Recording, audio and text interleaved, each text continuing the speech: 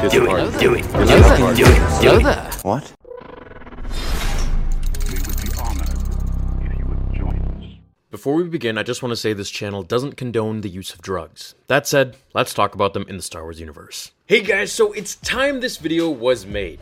Death Sticks were first seen in Attack of the Clones, where Obi-Wan told Elan Selsabagno, or also known as Sleaze Bagano, that he should go home and rethink his life upon trying to sell the Jedi Master the drug.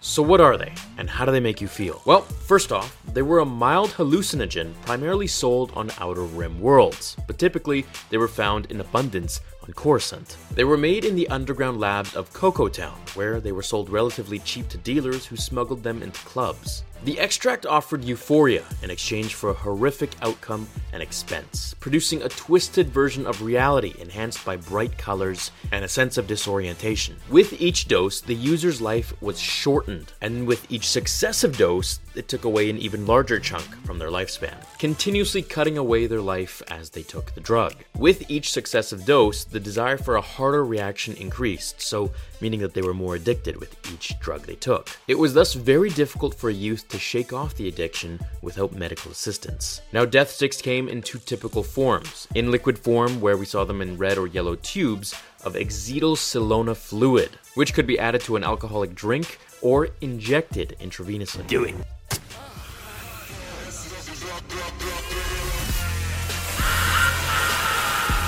What? A hardened variety containing dried granules of the drug could be smoked or pulverized and then lit up. Now, this part in particular is very interesting to me.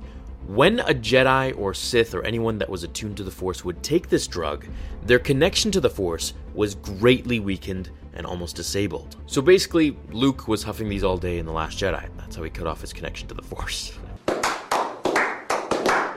In Legends, shortly after the invasion of Naboo, here's a bonus fact, the Bando Gora, a mysterious cult on the moon of Bogdan, distributed a more potent and deadly form of Death Sticks to gather more members until the cult was destroyed by Jango Fett.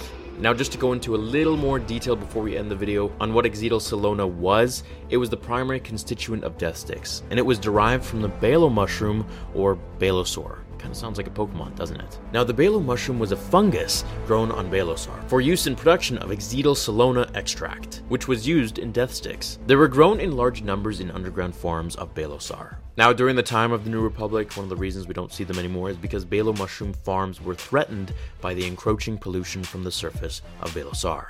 So basically, global warming. If you guys haven't seen one of my first fan fictions, I'll have it pop up at the end of this video. It's What If Obi-Wan Did Take the Death Sticks? And it's a total funny spoof fan fiction that I love to make. And of course, the quality isn't going to be as high as it is today because I was just getting started with the channel and kind of just figuring things out. So thank you for watching today's episode. I hope you all have a nice day. Until we meet again in the next episode of Star Wars Theory. Remember, my fellow Jedi and Sith friends, The Force will be with you always.